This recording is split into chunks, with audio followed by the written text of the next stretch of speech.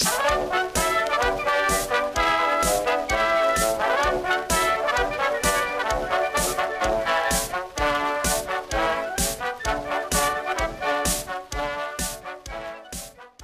whole time on the way over here in the car, I was just thinking of the scene from Dumb and Dumber where he just goes, "No way, that's great." Oh my gosh. And then he runs out. We landed on the moon. What an absolute electric scene. What a banger of a movie. Welcome back to a Gems of History podcast, special little holiday edition. Oh, baby. On the holiday it comes out. Can't even plan that any better if we tried. Because the 4th of July is just like the most... You're going to listen to a podcast if you're driving somewhere, either to or from, a time up north, or literally just, I don't know, if you're going to a parade, why not throw on a history podcast? Yeah, right? Or if you're just hammered sitting in a lawn chair and you're not going to remember what the podcast is about, listen to it while you're doing that, and then you can go back and be like, oh, I didn't actually listen to this because I was drunk. So then you can listen to it again and give us more listens. I'll give someone a free Gems of History t-shirt if they send us a video of them hijacking the Bluetooth speaker at their grill outs, at their time on the lake, on the boat ride. If you hijack the Bluetooth and play our intro and play part of the podcast, that'd be awesome. If you send us video proof, I'll send you a free Gems of History t-shirt. But yes, it is 4th of July when this comes out, so a very American holiday. So for those of you outside the United States, sorry. But yeah, it's exciting for us, I guess. Yeah, it's our Independence Day. But yeah, it's super exciting to dive into the topic today. But before we do that, Jacob, what do you think is just the most American thing to ever America? Like a moment. I was going to say... Yeah, I'm putting you on the spot. Have you ever seen the meme of the dude where it's like me when I'm 4 Appletinis in at Applebee's and Freebird comes on and then it's just him taking off his pants and stripping in an Applebee's? I feel like that is probably a good American moment. But I mean, also what we're going to talk about today is a pretty good moment because we landed on the moon. I definitely have to talk because we didn't know that this would come out on 4th of July. And when we were talking about what to do, I Googled cool moments in U.S. history. Oh, yeah. And if for whatever reason someone works at Google, we have to adjust the list because the top 3 results were 1, 9/11, 2, the assassination of John F. Kennedy, and 3, Hurricane Katrina. And I'm pretty sure the Battle of Gettysburg was in there. Yeah, Battle of Gettysburg was in there. Lots of human death. Just insane results. And I typed in word for word, coolest moments of United States history. Yeah. And number 1 was 9/11. Yeah, because we were kind of brainstorming. Never forget. Because I'm pretty sure we've done 4 UK topics in the past 5 episodes. We really have. So we were like, well, this comes out on the 4th of July, so maybe we should come back to America for this one. And we were brainstorming, and Evan sent me that screenshot, and I was like, oh, yeah, nice. And usually, whenever we do talk about America on the show, it's usually us very critical of our past leaders and or generals. It's hard. Fuck you, Andrew Jackson. It's hard to find the bright spots sometimes. Right. But today we did. Yeah, I can get a little doom and gloom when you look back at U.S. history sometimes. But today we're going to be talking about the moon landing. Yes, so we're going to go into the space race, which I don't want to say it's as fun as it sounds because it really wasn't. There's a lot of bad things associated with it, just in terms of things not working correctly. Right. But it was a very monumental undertaking for the United States to try and beat the Soviets. And humankind in general, just the amount of advancements in technology that happened, both to get to space and both, they were like, wait, if we can send men to the space, we can send rockets with nukes. And dogs. And dogs. Very far across the world. But extremely excited. This is definitely one of the brighter spots of American history and just, again, mankind. It's a huge accomplishment. Oh, yeah. Done by some of the smartest people in the world who were, on average, I saw a stat, with NASA at least, on average, most of the people that worked there were only between 30 and 32. That's crazy. Like I'm sure like more like the gentleman that you'll get into a little bit Yeah, older, but like he's a the underlings, if you will, were all like 30 to 32, which that's only 6 years away for us. Hey, we got some time. We could still make it. We still got time to send people to, I don't know, Uranus, but yeah, this is as I said, a massive undertaking, and I saw somewhere that at its peak for just the Apollo missions, the amount of staffing on hand was 375,000 people. yeah. So, yeah, there's a lot that went into this, and it is honestly mind-blowing how much got done in the span of 6 years, about a little over 6 years. Oh, yeah, the technological advancements in 6 years. Absolutely insane. So, all started because we were jealous of the Soviets. That's yep. tried and true. That's great. But I know that before we dive into the space race and the actual story of the moon landing, Jacob, you have a gentleman that you want to highlight who was very instrumental in this whole ordeal. Yeah, so pretty much the main reason that America beat the Soviets in the space race is because of one man, and his name is Wernher von Braun. And you may have heard that name before, you may not have, but he was the key instrument in the American agenda to form NASA and actually get it up and running. So without him, I don't think we would have made it to the moon. And if we would have, it would have been far after the Soviets did. So I just wanted to highlight him beforehand, because even though he did help us and was an American hero and in his lifetime, we found out a lot of things after he died that aren't very good. So the hindsight comes for everyone. Yeah. Yeah, this man died, and then I think he may be the first person to ever get canceled. Pretty much, yeah. So if you couldn't tell by his name, Wernher von Braun is very German, well, Prussian, but same difference. So von Braun was born in 1912 to a conservative nationalist aristocratic family, and he was technically a baron, so he was of high standing in his family, and his family was very militaristic. He had a lot of people in the army, so he had a pretty much set route in his life. But in his teenage years, he became pretty obsessed with space travel and followed his dream, which was to one day lead a mission to the moon, and he started that by pursuing an engineering career. So, starting off okay. Not a bad goal to have as a kid while everyone else is picking their nose or pooping themselves. Yeah. He's like, I'm going to go to the moon or send people to the moon. He saw the science fiction coming out at the time about space travel and all that stuff. And right. Honestly, I saw one thing that just said the science fiction around this time was so influential in how we viewed the American exploration, because we're like, oh, this sounds like making a giant gun to shoot us into space is crazy, but the idea of going to space isn't crazy. The new frontier, yeah. So it's pretty interesting how much something like a entertainment media like that influenced policy. Do you think that the book, The Journey to the Center of the World, influenced people trying to discover the hollow earth a little bit? I mean, Russia did dig a hole like 14 miles into the ground, so can't say it didn't do nothing. Wow, shout out Russia. They went 0 for 2. They didn't get to the hollow earth or the moon. But they do have the deepest hole, so I guess they technically won the battle. But they won the battle for deepest hole. Yeah. Snaps for Russia. Good job. So by the time he was 20, Wernher von Braun had an offer from the German army to finance his studies if he worked secretly on liquid propellant for rocketry. And it was around this time that Hitler officially became Chancellor of Germany. So if you can't tell where this is going, yep, just hold on to your hats. So it was said that von Braun didn't really take interest in the Nazi Party despite having a nationalist upbringing, but he did see it as an opportunity to further his studies. Eventually, the Nazi organizations were pushing for these non-member students to join them in paramilitary activities. And by the age of 25, Wernher von Braun was the technical director for the German Army Division at... I looked up how to pronounce this word. Yes. Peenemünde, I think is how you say it, or something like that. Oh, bonjour. Very German, but I don't know how to say it correctly, so that's what you're getting.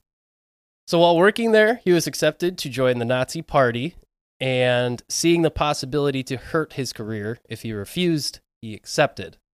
And by the spring of 1940, an SS officer approached von Braun with an invitation from Heinrich Himmler, who was one of the most powerful men in the Nazi Party, pretty much second in command to Hitler, to rejoin the SS, but this time as an officer instead of a non-member student. Big ol' oof. Yeah, that escalated very quickly. Wow. From the numero dos himself. And Himmler was the man, just a flashback, who kept a vial of blood on him all the time. Yep. Yeah, little Spear of Destiny throwback, episode 6 or something like that. Architect of the Holocaust, not a good guy. Nope. Von Braun's military supervisor once again told him that it would be politically inconvenient for the missile program if he said no to this invitation. So von Braun said yes once again. But this time, it was said that it was probably likely that he could have made excuses to get out of it. So, not really forced in this situation, but also probably would have been more of a hassle if he didn't say yes. Yeah. I'm just picturing him being like, oh no, I just have to join the Nazi party. He here. is the definition of an opportunist. Oh my gosh, He took advantage of everything that he could and then eventually just walked himself into a position where he's like, I went a little too far here. Yep. And it's kind of crazy because Germany was just at the forefront of basically all scientific, I guess, upbringing, if you want to call it, like revolution. I don't even know what the proper word for that is, but like they were the leaders in almost every single technological industry. Yeah. So, I mean, at the time, him saying no to becoming SS officer, which you probably should say no if you have the option to do that. But if you're looking at for a career advantage with him being raised in Germany, he probably thought it's like, oh, maybe I can get more funding for my stuff. Oh yeah, they were just throwing money at him. So. Yeah, but still, not justifying being an SS officer. Right. I want that on record. Regardless, within 3 years, von Braun had risen to the rank of a major in the SS because of Himmler's appreciation of his work. So he's very quickly rising through the ranks. By October of 1942, the V-2 rocket program headed by Wernher von Braun's team made its first successful flight, which was just a new missile application using that new fluid propellant or whatever I said earlier, liquid propellant rocket fuel. So it was a very big step in propulsion for missiles. But it was also around this time that the war was getting worse for the Germans, so Hitler pushed the production of these missiles up in the schedule, despite the relative lack of testing that it had, which meant that the program needed workers to meet quota on missile production. Bad part here is that German manpower was already spread pretty thin on the war effort, and this gave the Nazi Party a perfect excuse to do what they did best: exploit and brutally enforce slave labor. Stop us if you've heard this one. Nazis used quite the workforce. Yeah. Shortly after, an SS camp was founded at the place that Wernher von Braun was working at, and concentration camp inmates and foreign workers began to be shipped in. The other two V2 factories also had prisoners brought in, and eventually the missiles that they were making were used in an air raid on civilians in Britain, and this forced Hitler and Himmler to push their manufacturing underground to a new facility known as Mittelwerk, or Mittelwerk. Oh, thank you. That was just throwing me off. But yeah, of course they did. They just tested on a couple civilians. Did they test those like on London civilians? I don't remember in where specifically it was in the UK, but I know it was sent to civilian locations in their bombing raids. So yeah, these things are being used for definite war crimes. Ooh, just like the U.S. with the pyro bombing, we're seeing a theme here. World War II. So before this Mittelwerk camp was established, or production facility was established, von Braun could avoid direct interaction with these prison camp laborers because they weren't in his direct line of work. But now he was an overseer of operations and could deploy these people how he saw fit. So it was said that he probably interacted with these people in their underground barracks somewhere around 12 to 15 times. So he knew exactly what was going on and how things were going there. He knew, he definitely saw probably the conditions that these people were being housed in, and also, he knew. Yeah. So by the summer of 1944, von Braun tried to help a French physicist prisoner named Charles Cedron, but he was simultaneously attempting to get prisoners transferred to the Mittelwerk's Mittelbau Dora facility in hopes that this Frenchman that he would save would lead those prisoners for him. So, very much I help you, you help me situation. Cedron refused. Good for him. Yeah. However, the prisoners were apparently transferred, so Wernher von Braun was definitely implicated here in crimes against humanity.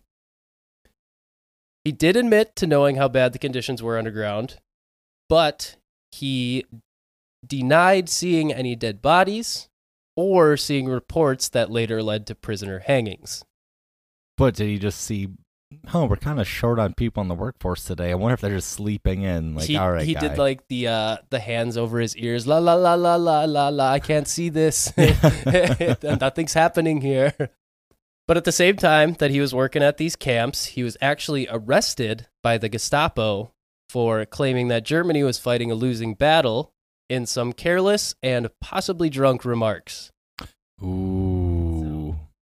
The dangerous 10-day arrest was eventually ended when various military supervisors testified about how important von Braun was to the missile program, but it was said that this experience is what pushed Wernher von Braun further away from the Nazi Party and Hitler, but before this he had actually met Hitler 4 or 5 times. So that shows you how high up he is in the hierarchy of everything going on. To put it in layman's terms, he was a Nazi. He was a Nazi, yes.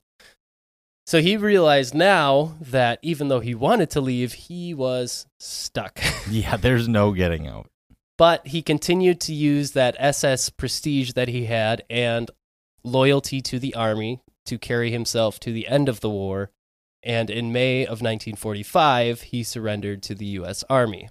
Does it say, do you find any info on how he surrendered? Like, did he just try to run towards the U.S. Army camp, or did they eventually just find Mittelwerk?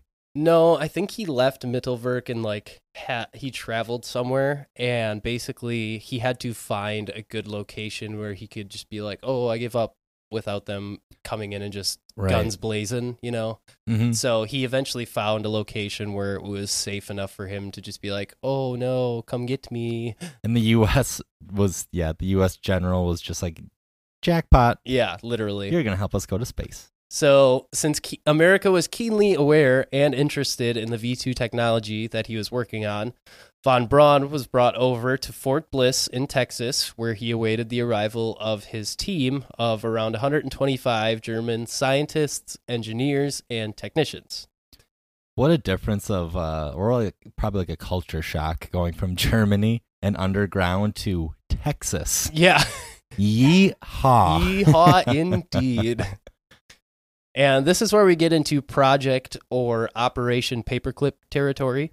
And I've mentioned it on the show before, but for those of you that haven't heard those episodes and aren't aware of what Operation Paperclip is, it was a program that basically brought over a bunch of Nazi scientists, doctors, engineers, etc. to America, wiped away their past Nazi records, or at least swept them away for the time being, and employed them to help us in the Cold War with the Soviet Union. What a cover-up name as well. Operation Paperclip. Yep. Should have just done Operation Clean Slate. Was that just taken? No idea. They had a weird way of naming things at this point in time. So Operation, it was a long time ago. You should just forgive him. Operation Look at the Desk. What's on the desk? Paperclip. Yes. In 1950, Wernher and his new team was moved to Huntsville, Alabama, where then Alabama. Yeah, he's just getting the southern treatment. Wow. And there, he would serve to further his career in space exploration and see his dream of moon travel realized when the United States would take part in the space race with the Soviet Union, albeit watching from the ground instead of leading the men into space himself. And I'm kind of just going to wrap up, but we'll mention him more as we go along. But once in America, he kind of did make his own name for himself. He didn't really have someone propping him up. And the way he did that was he wrote in some magazines and then eventually was recognized by Walt Disney and appeared on Disney TV shows about space 3 times. And that's where he got his name out there. Oof. Yeah. Oof, Disney. But at this point, no one knew that he was a Nazi. So Right, yeah. When did that information actually pop up? Like 1980s? Yep. Up until the 1980s and 90s, von Braun was viewed as more of a victim of the Nazi Party rather than a part of the Nazi Party. Oh. Because before that, the only piece of information that was available to the public was the arrest record by the Gestapo. So they were like, oh, he wanted to get out of there, but they arrested him. And so he was seen as a victim. It's like, oh, he did hard time. It was 10 days. Yeah, exactly. Just for being a little drunk and mouthing off. But investigative journalists eventually uncovered his Nazi record and the thousands of deaths associated to the German V2 program, so his crimes became known. And until his death, he was a national hero for the United States, and despite this information coming out, he is still seen as one of the most important people in space exploration for the 20th century. So, he's kind of a big deal, just a very dubious attachment there. Very brilliant man, morals a little sus. Yeah, and there's a guy that wrote a couple of books on him, and he did some interviews with PBS and stuff. And one of them that I read, basically, he just said he sleptwalked his way into being trapped in the Nazi Party because he was just taking opportunity after opportunity until he couldn't get out. Right. So, yeah, it's just the definition of opportunism getting you into trouble. Oh, for sure. Literally, he was a curious cat, and he got a little lost. too curious. Yeah. Lost like 8 lives being underground. Barely hung on, but yeah, he made it to America. Yep. Hey, US of A, baby. Yep. And employing Nazis since 1959. Yep. And then he would become integral in our space program. So and we labeled him a hero. Yeah. Yep. Not to USA. USA. Not to say that he isn't one of the most brilliant space exploration minds. Right. Yeah. I will not take that away from him. He was a very brilliant man. And like I said, he is pretty much the reason we got to the moon. Oh, for sure. But yeah, just it's hard to sever the tie with what he did beforehand. Yep. But anyway, just taking over now, we're going to go into the actual space race as a whole, as well as, of course, the US of A landing on the moon. So after World War II, of course, after we defeat Nazi Germany, after we secure Werner von Braun, a new fun little conflict began just about immediately. And as you all know, that's known as the Cold War. And this battle, international battle, pitted the United States, the democratic capitalist, basically the democratic capitalist center of the world, against the main communist proponent country of the Soviet Union. Yeah, and that's one thing I didn't really think about before I started doing this research, was how much this is more of an ideological battle versus the space race specifically, not the whole Cold War, because obviously that is, but the space race specifically was showing which is superior, capitalism or communism, which system is better. And this was their way of showing it because advancement in technology. Mm-hmm. You even see a lot of that today with, we're always being compared. If you think about the last 6 years, with how often we compare the United States economy or our debt level, with China. Yeah. It's almost the same thing where, oh, look at that. China's doing pretty well recently. Must be communism. Or, of course, the United States being a powerhouse for the last 200 years. It's all capitalism. So that still goes on today, in my opinion, at least. Yeah, definitely. But like you mentioned, the battle between the two superpowers was really, when it came to the space race, was truly around proving the superiority of the technology the military firepower of each country, and, like Jacob mentioned, basically which one's better, capitalism or communism or socialism. Yeah, because we are already in an arms race for the nuclear stuff, but now we're like, what if we put them in space? I'm just picturing this huge table in the White House, and they're like, what can we beat the Soviets at? And like, what ideas got scratched off? Yeah. They were like, space circled, nuclear warheads is circled. What do you think was like scratched off? We didn't bother going to the center of Earth, so that was scratched off. Yeah, right. Making superhumans. No, we tried that. We did try. We Yep, tried definitely. that. Russia tried that too. Yeah. They were just evaporating ships. They were just throwing darts at a board. By the mid-1950s, the U.S.-Soviet Cold War had worked its way into the fabric of basically everyday life in both countries, of course being fueled by the arms race and the constant threats of nuclear war. What a fun time. It's not like we're dealing with that today at all. It's not like we're dealing with potential nuclear war, international conflict. You know, everyone's a spy. People are spying on you through your phones. I mean, again, bringing up China. China's spying on you through your phones. But with the war in Korea, and then, of course, the war in Vietnam, the tensions were constantly escalating when it comes to that international warfare. I mean, other huge tension points that would continue during the space race, of course, were the construction of the Berlin Wall in 1961, and, of course, the Cuban Missile Crisis, which we did a full episode on, if you want to go back and listen to that. Space exploration, in addition to all these other tensions that were going on, basically served as, you know, more of a what can each country do for humankind as a whole.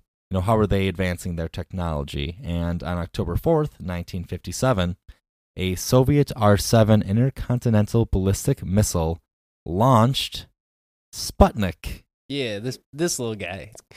It's amazing how important this little guy is. Incredibly important. And Sputnik, for those of you who aren't in Russia, which I assume is our entire listener base. We've got some listeners in Russia. Dude, shout out if you're not Putin. Or Putin if you're listening, do a press conference and shout out our podcast for making fun of you guys all the time. We'll send you a t-shirt, I swear to God. I don't think we want Putin's support though, so I guess don't do that. No press is bad press. I know we said we'll sell out, but I don't know if I'm willing to go that far. We don't want to sell out to Russian oligarchs. No. But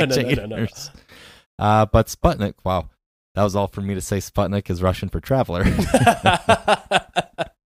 And this was the world's first artificial satellite and the first man-made object to be placed into Earth's orbit, which is absolutely incredible. Yeah. Like the math that had to go into that to put something directly in the orbit and not overshoot it. And it completely took the U.S. by surprise. Like nobody was prepared for this. So when everyone saw the news, then they saw, oh, this thing is orbiting the Earth multiple times a day going over America. That's kind of a big deal when you're trying to deal with spies and espionage. I cannot imagine the takes that were taken. Oh, that were happening. Yeah. There's just old farmer Bill being like, the Russians are spying my house 16 times a day. Yeah, right. See how many cows I got. Yeah. Like Jacob mentioned, this completely shocked the American people because up until this point, the United States and Americans as a whole, we were the quote-unquote explorers. Like, it's very much in our DNA, if you will, to, like we talked about Manifest Destiny quite a bit. Like, it's in our DNA to go and explore, go and, for lack of a better phrase, conquer someone else's land. So they're like, wait a minute. How come we aren't up there? That moon's looking real empty.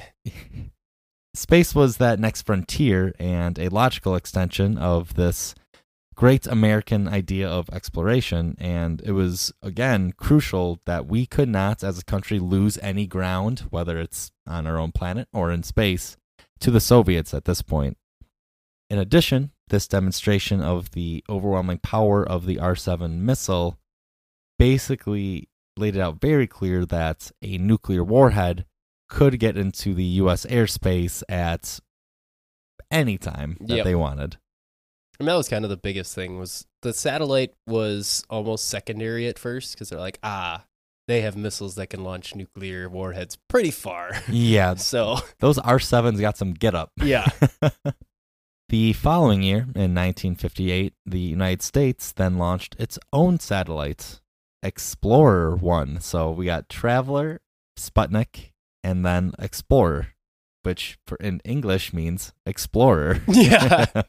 But before this, on December 6th, 1957, we tried to launch one and failed.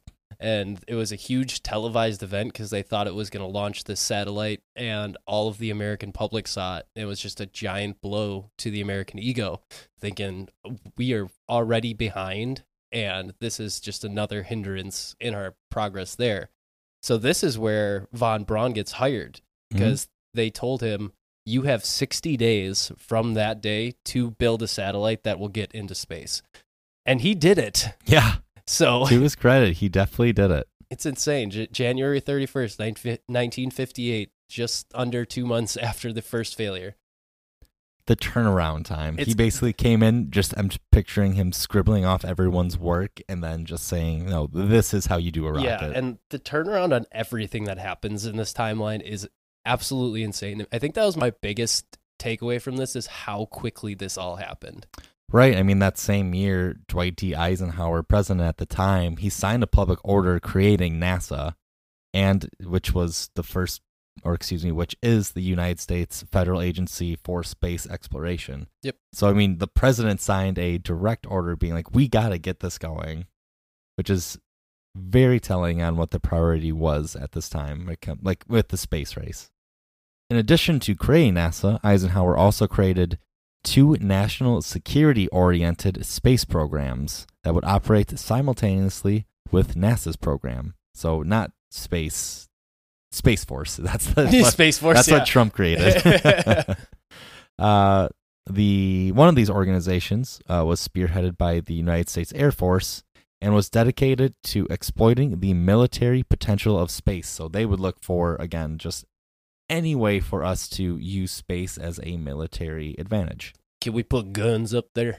Have we thought about hooking up an asteroid with the AR? A lasso. Can we lasso it and use that? Yes, if we lasso the asteroid and then just like do it around the orbit, then throw it really, really hard at Russia. Just destroy the entire planet. Well, hey, we won the space race. That's a dub. Technically, that's a win. I'm sorry. No one remembers the final score. They only remember if you win. There's no pictures on the scorecard.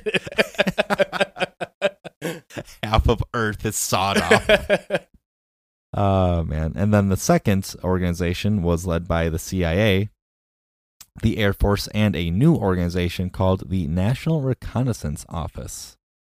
Which, funny enough, the existence of this, the NRO, was kept classified until the early 1990s and was codenamed Corona. Nice. With a lime.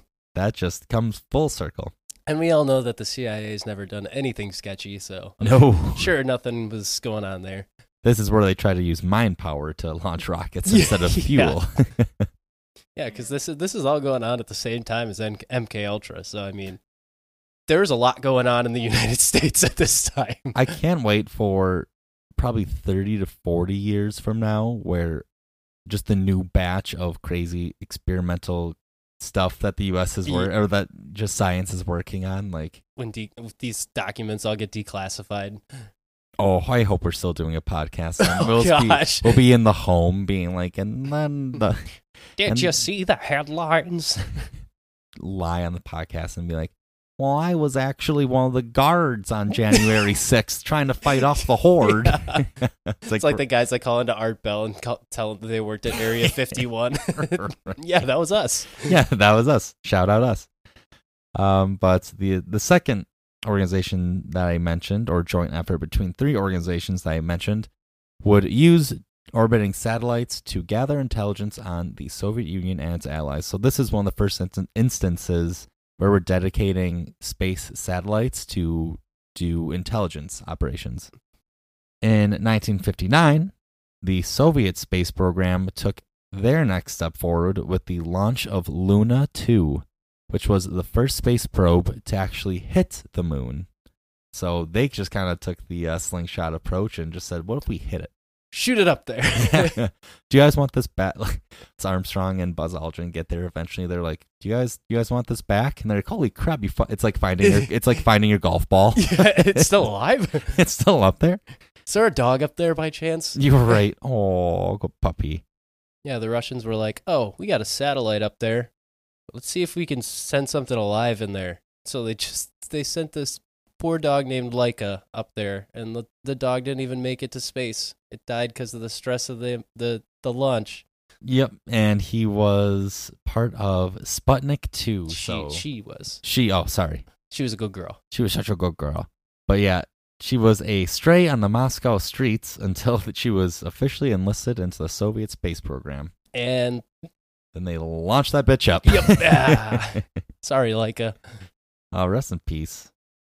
Then in April 1961, the Soviet cosmonaut Yuri Gagarin became the first person to ever orbit Earth in a satellite, traveling in the capsule-like spacecraft Vostok 1. It's a huge deal. I think that I get anxiety and get stressed sometimes with just like a simple marketing job where I'm just yelling at people to use the right colors. Yeah. Imagine going to space. Like first person ever. First person. And all you know is that a dog went up there and died immediately. Yeah, right. But the biggest part about this is not just the fact that he orbited the Earth, but the fact that he re-entered the atmosphere and landed. Got back. And was hailed as a national hero, because that is a huge thing. They did not know whether it was going to work. Oh, man. Bringing this person back, but they figured it out. So that is honestly one of the biggest hurdles they had to jump. The Soviets never really thought about how to get the people back. Like, for example, when they tested the Tsar Bomba, and they were like, just drop this, literally the biggest bomb to ever bomb, and just like, throw it on that island up there. Yeah, where people used to live, but clear them out. And they were like, yeah, just try to go really fast after you let it go. Yeah, and there's get out of there. There is one, I don't know specifically when it happens in this timeline, but there was a Russian space mission where they sent a woman into space. Right. And there's a very haunting audio of her coming back in as the capsule's burning. Oh. And she dies upon re-entry because she burns alive inside. But she sends back a message saying it's real hot. It's hot. It's terrifying. So yeah, they did not really take many precautions on some of this stuff. Wow, that is, I can't believe the internet's wild. Yeah, that's just out. It's out there. Yep. Yeah, it's like, history.com. Here we go. For the United States effort to send a man into space, which they called Project Mercury, NASA engineers designed a smaller cone-shaped capsule, which was far lighter than Vostok 1. They tested the craft with chimpanzees and held a final test flight in March 1961, before the Soviets were able to pull ahead with Gagarin's launch. Yeah, apparently we just got street chimpanzees that we can grab. Yes, you're just apparently, just grab them from the zoo. They got dogs, we got chimpanzees, I guess. What a time to be alive for animals. Yeah, honestly, and this is the same time period where chimps were being experimented on by Russian scientists to try and merge with human DNA. So there's a lot going on. The 90s. Well, we need to do our top 5 weirdest science experiments sometime. That would just be absolutely down. That would be a solid 2-hour episode. I can guarantee there's going to be a lot of things in there that are it's going to be tough to broach this on the podcast in a way that's not disgusting. It's going to be very hard to make jokes. Yeah. But at the same time, really easy. Right. Depends on what kind of mood the audience is in that day. But then on May 5th, United States astronaut Alan Shepard became the first American in space, though he did not orbit. Then, later that year, in May, President John F. Kennedy, in a joint session of Congress, made the bold and public claim that the United States would land a man on the moon before the end of the decade. Yeah, and I'll throw that the audio clip of that speech in right here. I therefore ask the Congress, above and beyond the increases I have earlier requested for space activities, to provide the funds which are needed to meet the following national goals. First, I believe that this nation should commit itself to achieving the goal, before this decade is out, of landing a man on the moon and returning him safely to the Earth. No single space project in this period will be more impressive to mankind or more important for the long-range exploration of space, and none will be so difficult or expensive to accomplish. Perfect. Because it is a cool speech to hear him boldly say, Yes. I'm not going to do it, but someone's going to figure out how to get us to the moon by 1970. So, But don't you worry. In the meantime, I will just pour over this in my mind. No, I promise you, I'll work myself to death. No, I promise you, I will not stop until my head explodes with finding. Then, in February 1962, John Glenn became the first American to orbit Earth, and by the end of the year, the foundation of NASA's lunar landing program, which was known as Project Apollo, were laid in place. This is when NASA's budgets in the early 60s, this is where their budget and the interest, just as a nation as a whole, so in the public eye, as well as their funding, as well as just the priority that the government put on this was just unbelievably increased. For example, from 1961 to 64, their budget was increased by 500%. yeah. And it kind of had to be, because now you have a promise to the American public from John F. Kennedy, who's a very beloved president, saying we will make it to space in like 8 years, like less than 8 years. And NASA was like, we don't know how to do that. And so they started designing all this stuff. And the first design that they came up with was called the Nova rocket. But it was said to be so big and heavy that people were doubting whether it would even be able to land on the moon properly without just like damaging the moon. Oh my God.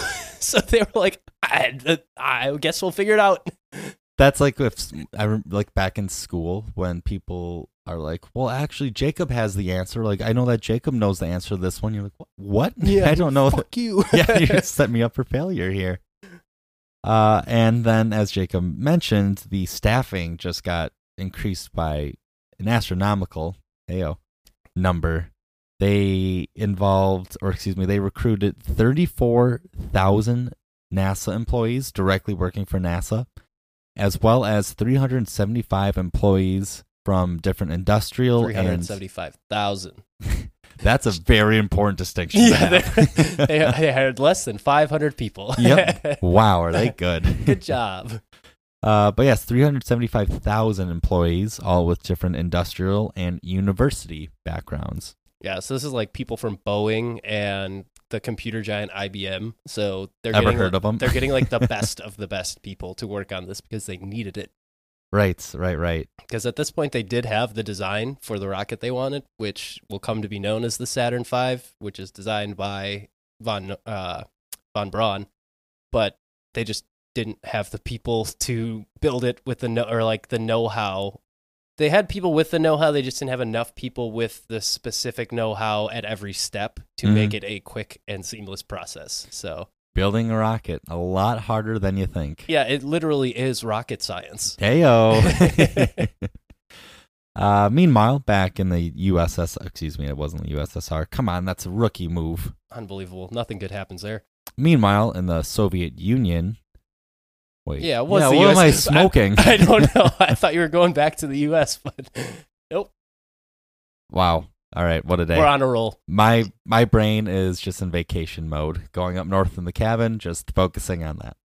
But meanwhile, the Soviet Union's lunar landing program proceeded very tentatively, mostly due to internal debate over why are we even sending things into space and why are we, investing so much money into this, as well as the untimely death of Sergei Korolyov, who was the chief engineer of the Soviet space program. Yeah, this is this is a huge deal because he's the one that set everything in motion for them up to this point. Mhm. And you can definitely tell that their progress declines quite sharply once he passes away. He was essentially their Von Braun, for lack of any other way to say it. Definitely. But just before we get too much further, I just wanted to highlight a few things about this rocket that they're trying to build, because I watched, I believe it was a Discovery Channel documentary that's on YouTube, and they go into some of the details about building building this rocket, the Saturn V, and how much of an undertaking it really was and why they needed all these people. So the biggest undertakings in the building process were the fuel tanks and the engines, which kind of seems obvious, but you wouldn't really think about the fuel tanks being that big of a deal. Mhm. But these fuel tanks had to balance between being light enough to be on this craft, not weighing it down too much to actually fly, but also being sealed well enough to hold oxygen at a cold enough temperature that it becomes a liquid. So you're talking about a cryogenic chamber of a fuel tank that's not super heavy, which is a very difficult thing to scientifically get your mind around when you don't have very advanced computing processes. Oh, yeah, this is in the 60s. The computer isn't invented for another 20 years? Yeah, they don't have like liquid thermodynamic models and stuff like that. So they're doing all of this on paper. They're using an abacus. It's insane. And these engines that they needed to build, which they already had laying around, but they needed to figure out how to get these engines to safely, just a single engine, create over 620 tons of thrust. So these are not small things. And Wow. one of the biggest issues they had with these engines in their testing was maintaining a consistent fuel flow, because each of these engines burned up to 3 tons of fuel a second. A second? A second. That is absolutely insane. These are mind-blowing figures, but basically the fuel would be released inconsistently, and that would cause a literal pocket of heat right. that streamed to spiral around inside the engine, and eventually it just blew up. So that is not what you want when you're trying to send people to space. No, hard to get a lot of volunteers. So it's absolutely mind-boggling that they are able to not only figure out how to get one of these to work well, but to get 5 of these engines to work in unison, which created a mind-boggling 7.6 million tons of thrust, which is still the strongest rocket we've ever sent.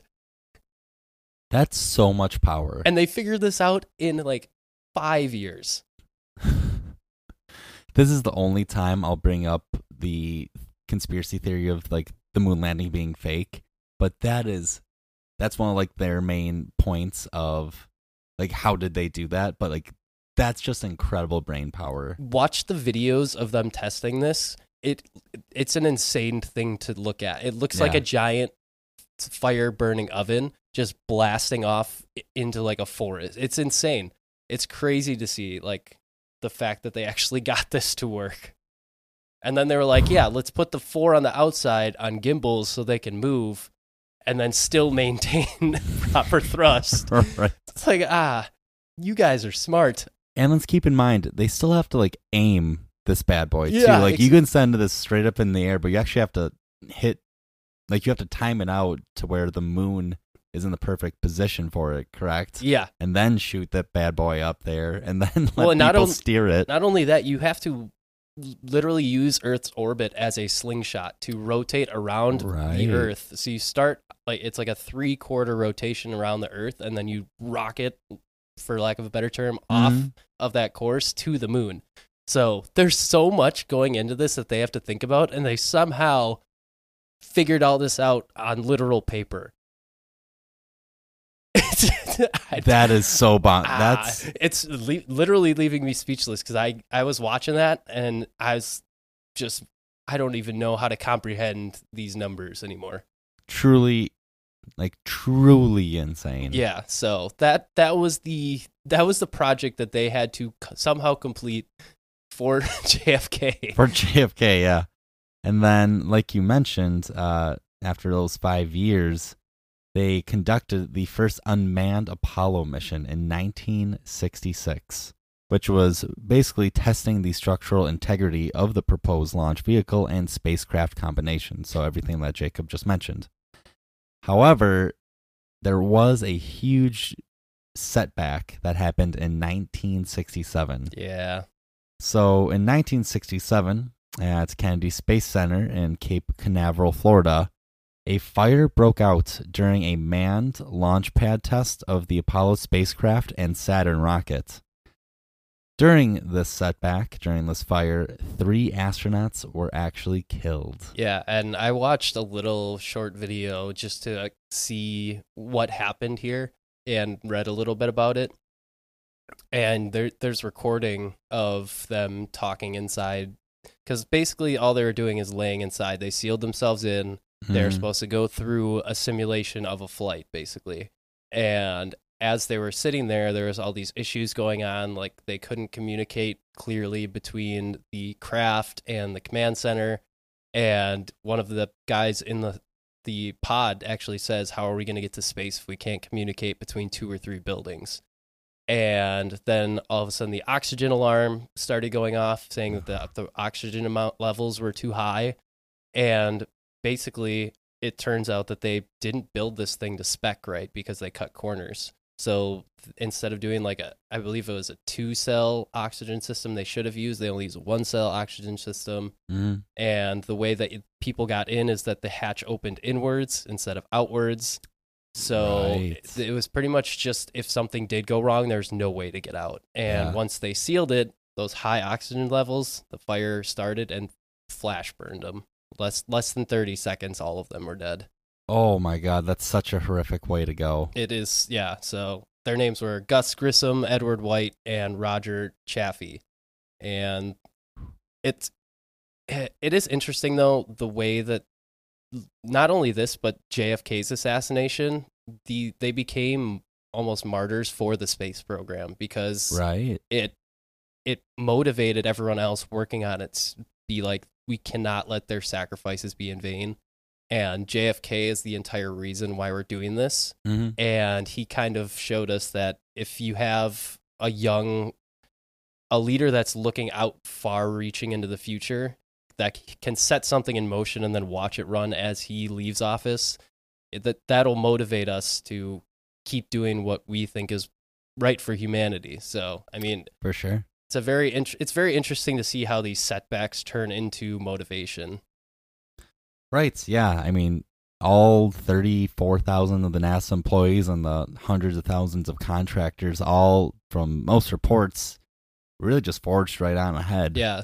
And then despite this huge setback, a year later, in Apollo 7, the first manned Apollo mission orbited Earth and successfully tested many of the sophisticated systems needed to conduct a moon journey and landing. Yeah, they moved very quickly after this. Yeah, that's only a year after just a huge tragedy occurred. And so that if that tragedy didn't occur, I don't know that Apollo would have really done as well as it did, because since it did happen on the ground, they were able to mitigate damages, I guess you could say. I mean, obviously it's a tragic loss of life, but now they could look at this and see what we need to do to change so that this doesn't happen again. Versus if it did get into the air and then it failed, you're looking at way more money you lose, way more hours you've lost, and you might not be able to recover the damage from the wreck and see exactly what happened. So,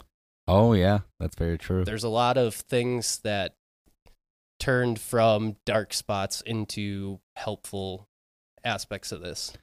Gosh, that's so insane how that all works out. Then in December of the same year, so December of 1968, Apollo 8 took 3 astronauts to the far side of the moon and back. One of them was Pink Floyd. Hell yeah, brother, Dark Side of the Moon. The amount of times I've seen that album cover on a t-shirt, just that's astronomical. That's be the best-selling t-shirt of all time. It's such a simple cover too.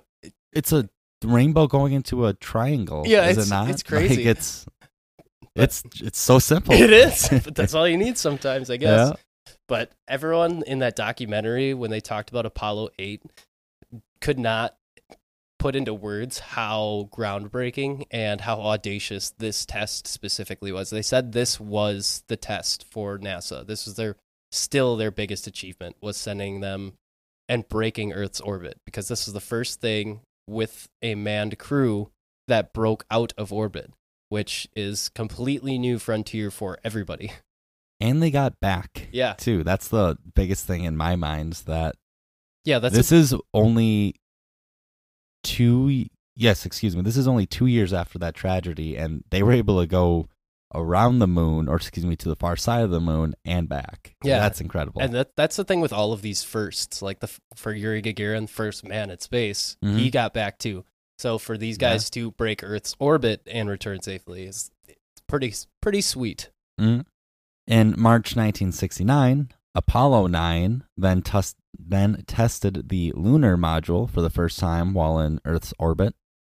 Then in that May, so wow, huge. 1969, look at you. Oh, 3 different Apollo missions. Before we get past Apollo 8, one thing I did want to mention that I forgot about was they sent a video that you can watch. It's like the Christmas Eve recording that they sent, but it's them surfacing over the side of the moon so you can see the Right. Earth, and he reads a passage from Genesis and then wishes everyone a Merry Christmas. But it's a very cool video because it's the first time that the public is now seeing what they're seeing.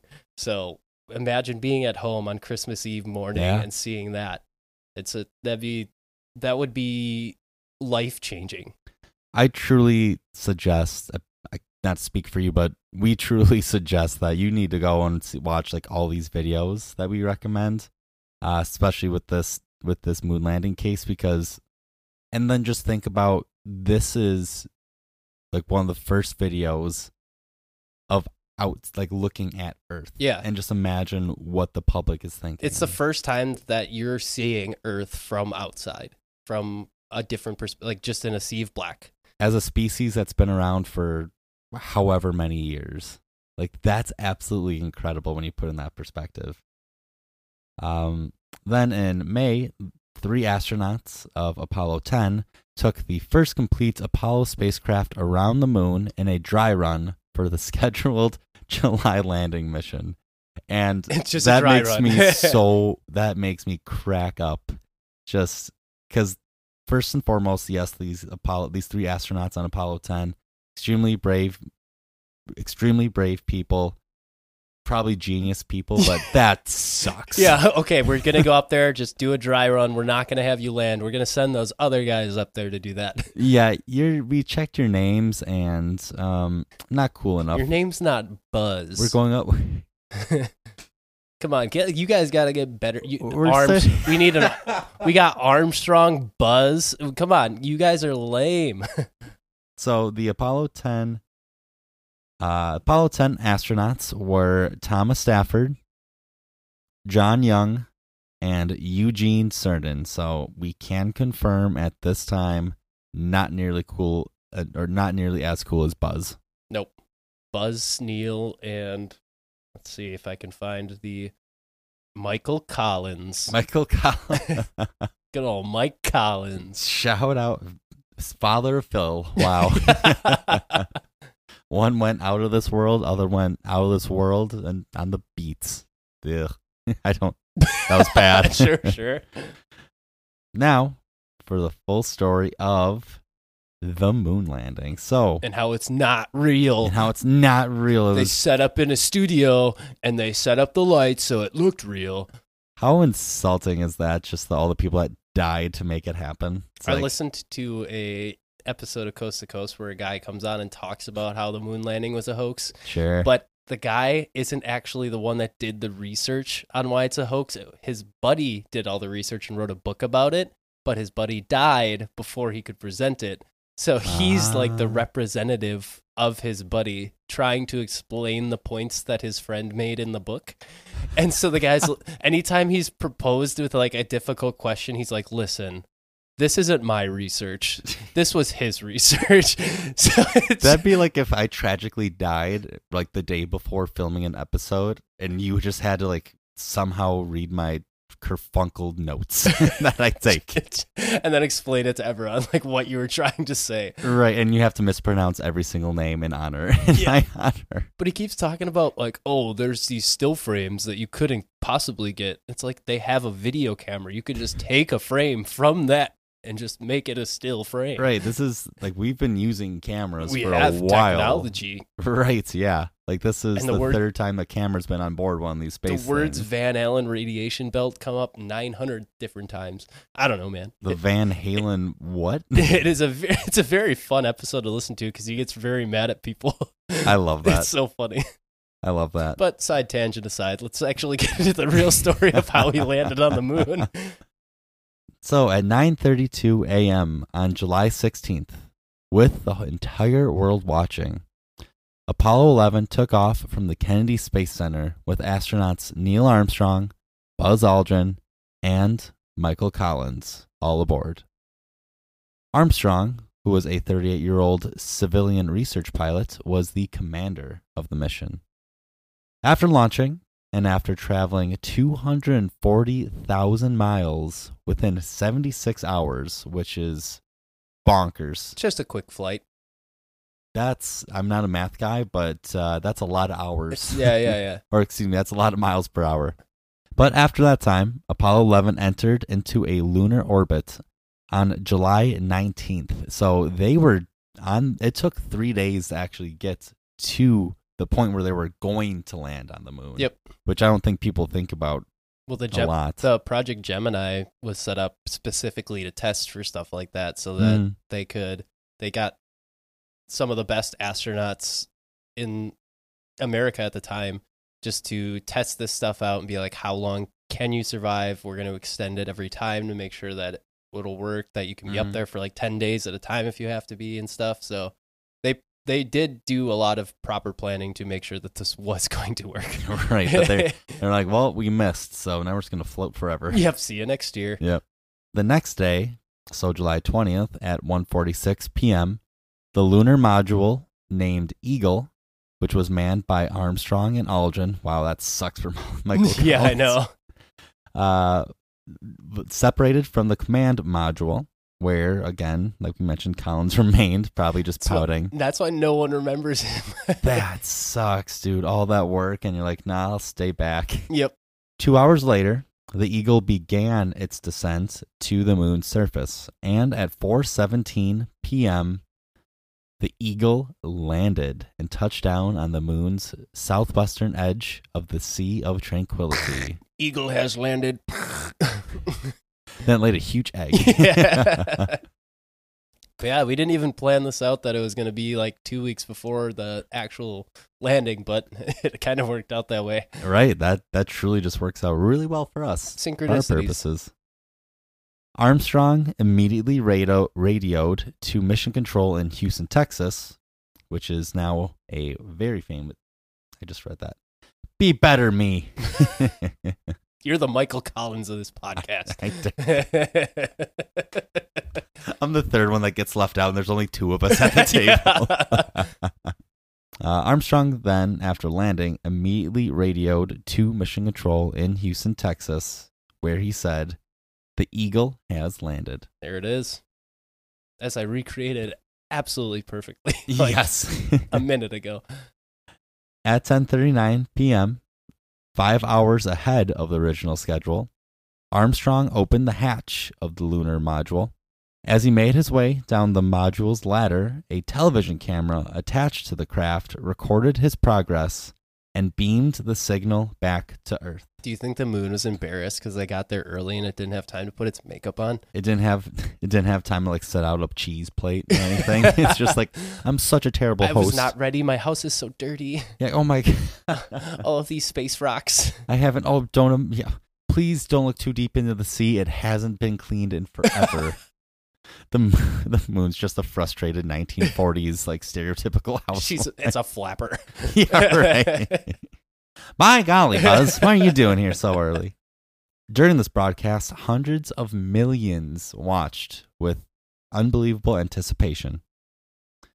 At 10:56 p.m., as Armstrong stepped off the ladder and planted his foot on the moon's powdery surface, he spoke his famous quote, which he later contended was slightly garbled by his microphone, and meant to say, "That's one small step for a man, one giant leap for mankind." So that was the original quote, fun enough, which is not, that groundbreaking. It's not very inclusive, okay? Yeah, well, only one dude, only one man. Very exclusive of you, Neil. Let's cancel Neil Armstrong. Just so long ago. Aldrin then joined him on the moon's surface 19 minutes later, and together they took photographs of the terrain, planted a United States flag, Ayo. ran a few simple scientific tests, and then spoke with President Richard Nixon via a telephone in Houston. And stole some rocks. Hello, Neil and Buzz. I'm talking to you by telephone from the Oval Room at the White House. And this certainly has to be the most historic telephone call ever made. I just can't tell you how proud we all are of what you... For every American, this has to be the proudest day of our lives. And for people all over the world, I am sure they too join with America in recognizing what an immense feat this is. Except the Because USSR. of what you have done, the heavens have become a part of man's world. And as you talk to us from the Sea of Tranquility, it inspires us to redouble our efforts to bring peace and tranquility to Earth. For one priceless moment in the whole history of man, all the people on this earth are truly one. One in their pride in what you have done, and one in our prayers that you will return safely to Earth. But yeah, what an insane phone call. Yeah. And I really like, Talk about long distance. Yeah. Oh my gosh. Do you think the telephone company charged the White House just up the wazoo? Taxpayer bills went up that year. Yeah. You're like, well, there's no real precedent for us charging out of planet calls, so that'll be $1 billion. Yeah. We know you have the money, Nixon. I know you upped the NASA budget. Come on. Right, 500% even. But no, that's absolutely. That was a really cool quote. Where he says that the I'm gonna butcher the quote. I just listened to it, but when he mentions like the heavens are now open to us, like that's a really cool quote, I thought. By 1:11 a.m. on July 21st, both astronauts were back in the lunar module and the hatch was closed. The two men then slept that night on the surface of the moon, which I cannot imagine what kind of sleep they got. No. Michael Collins is back and he's just like leaning on one arm, looking out the window like, guys, come on. I want to go home. It's like a kid complaining to leave after church. Is it church. my turn yet? I want to step on the moon. And they were... Sorry, there's only 2 flight suits. Bye. Yeah. At 1:54 p.m. That same day on July 21st, the Eagle began its ascent back to the command module. Among the items left on the surface of the moon, and they're still there today, is a plaque that reads, "Here, men from the planet Earth first set foot on the moon." And then with the date July 1969 AD. "We came in peace for all mankind." At 5:35 p.m., Armstrong and Aldrin successfully docked and rejoined Collins, who was just, I can't imagine. And at 12:56 a.m. on July 22nd, Apollo 11 began its journey home, safely splashing down in the Pacific Ocean at 12:50 p.m. on July 24. Crazy. We did it. A nice, quick 8-day trip, 9-day trip. I don't remember what day it launched, but it was like 3 days. So 16th to the 24th. Yeah, 16th to the 24th. 8 days.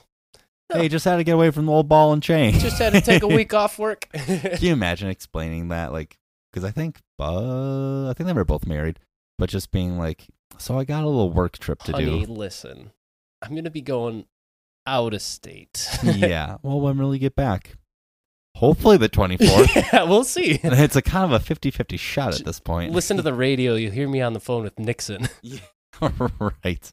So by landing on the moon, the United States effectively, quote unquote, won the space race that had begun with Sputnik's initial launch in 1957.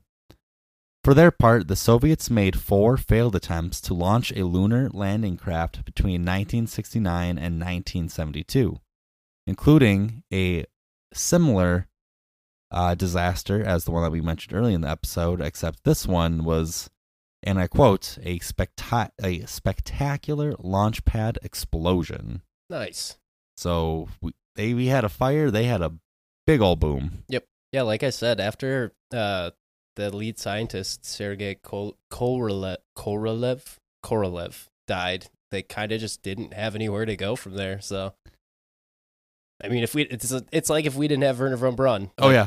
We probably would have had the same things happen. Like, we maybe wouldn't have even gotten that far. So We probably then would have went with the studio option. Yeah, Trying to honestly. just be like, well, Von Braun's out of here, so But for the Soviets, all right, Spielberg, let's go. the Soviets did have, though, the first satellite, the first living organism in space, the first Shout out Leica. person orbiting, the first woman in space. They did have a lot of firsts while Sergei was alive. So Absolutely. he was, everyone pretty much agrees, like, he is number one in space exploration because he has so many firsts. Mhm. So Oh, absolutely.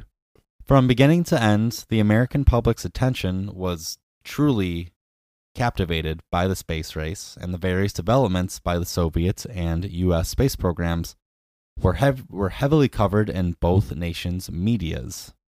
Of course, the frenzy of interest was further encouraged by the new medium of television. So like we mentioned, there was an actual TV camera on Eagle, the Eagle landing module, so everyone in the world could literally see yeah, another thing in space. and Apollo 8 too, like with the Christmas Eve thing. Right, It's, right. It's very cool to watch it and be like, this was the first time. Yes, that's truly incredible. The astronauts from this era came to be seen as the ultimate American heroes, and earthbound men and women seemed to enjoy living vicariously through them. Soviets, in turn, through the American public's eyes, were always pictured as the ultimate villains with their massive, relentless efforts to surpass America and prove the power of the communist system. With the conclusion of the space race, the United States governmental interest in lunar missions waned after the early 1970s. In 1975, the joint Apollo-Soyuz mission sent 3 U.S. astronauts into space aboard an Apollo spacecraft that docked in orbit with a Soviet-made Soyuz vehicle. When the commanders of the two crafts officially greeted each other, their handshake in space served to symbolize the gradual improvement of U.S.-Soviet relations in the later years of the Cold War. I'm just imagining it as the scene from Rogue One at the end where Right. Vader comes through the door. Right. And everyone's just like, shit. Shit. We gotta get out of here. Get these moon rocks out of here. All right, you guys can win the Cold War. Bye. Bye. But that is the conclusion of the space race, the moon landing, and then Werner von Braun. Absolutely crazy. I know we've talked about space in the past. Man, it's just like endlessly fascinating, this stuff. Just the amount of work that people had to do to create anything close to what we did. It's like I said, it's mind-boggling. That documentary I watched, there's just so much cool information in there that you can probably never make use of in normal conversation. But if you're nerds like us, you can do this. Oh, I will definitely weasel a conversation this weekend into being about the moon landing. Yeah. Just the amount of math and just the most incredible minds ever to get these these pieces of metal into space and to land on the moon and back. Truly incredible. And we've truly kind of just scratched the surface of space exploration. Like, we're still doing a ton of interesting things with different telescopes. I remember one episode you mentioned that we found a planet that's literally just raining molten iron. Yep. at all My times. favorite planet, dude. It's so Yep. cool. But space is fascinating. We absolutely love it. And I mean, we're on our way to trying to get to Mars now. So, I mean, it's just Right. that we don't have as much interest in space exploration as we used to. So the budgets are very much smaller than they were for the space race. right. So we need to like whip up a new rivalry with a Yes. different country. Someone needs to get close to Mars so we can go first. We just need to get scared of another country. That'll be great for our Oh, space exploration. perfect. Yeah. Always works out.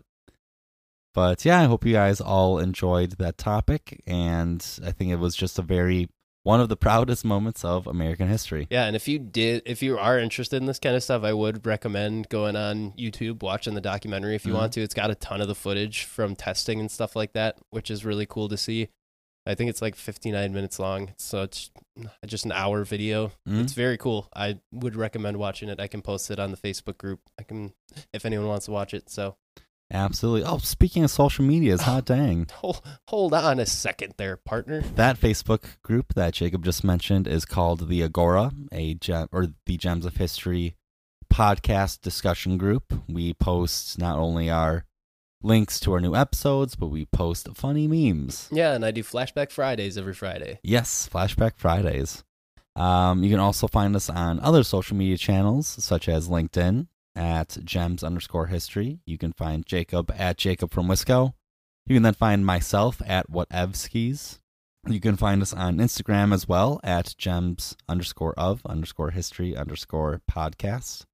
And then last but not least, you can find us on TikTok at Gems of History Pod. Hell yeah, you can.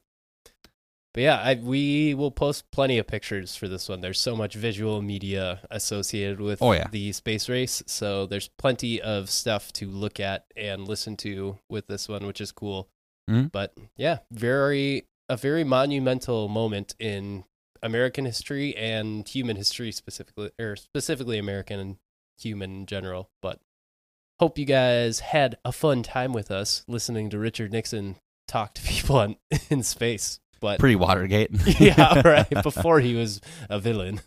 That's hilarious that's what he's known for the most. And he was the president when we sent people to land on something not our planet. Yeah. So he had a lot going on during his presidency. I mean, the Vietnam War. Yeah. Oh my God, that was a crazy 8 years. Yeah, JFK he really set up a lot of cool stuff, and then during Nixon's presidency, it all just kind of like collided into a giant mess. It's crazy that those two are probably the two, other than like Washington, are probably the two most famous presidents. Yeah, I would say you get like Abe Lincoln, George Washington, Abe Lincoln.